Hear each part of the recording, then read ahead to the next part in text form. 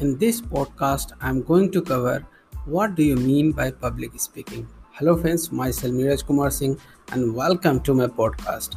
So, whenever we talk about public speaking, we have to consider is as two words like public and speaking.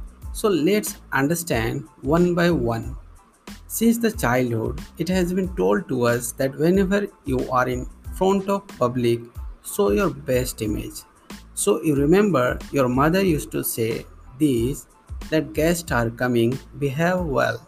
So it has been there, it's hardwired there in your subconscious mind that every time whenever you are standing in front of public, you have to show your best image, and in public speaking you have to stand in front of public. So can you do public speaking without public? Not possible. Yes. So when you are standing in front of public, you have to take care of your image. It's there in your mind. What do you mean by that? What is the image? So speaking represents your image. So whenever you are singing, you are representing someone else's lyrics. When you dance, you represent someone's step. But when you speak, you represent your own content, your own image. So now, if speaking is going to decide your image, and when you are speaking in front of many people, when you speak one to one, it's absolutely okay.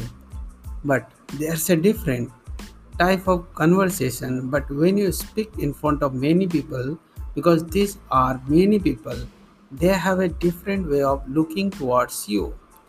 These are different individuals, their understanding level is different, their understanding, their maturity is completely different. It is very difficult to speak in such a way that maximum people understand. That's a skill. Speaking is a skill. What is that skill? Organization of your thoughts, deliver of that thought in such a way that maximum people understand your thoughts, ideas, values, perspective, and that's a skill. And when you do that effectively, you achieve your objective. Sometimes objective is to inspire people, educate people, influence people, persuade people, but that's a proper skill. So your content, your speaking content is your image.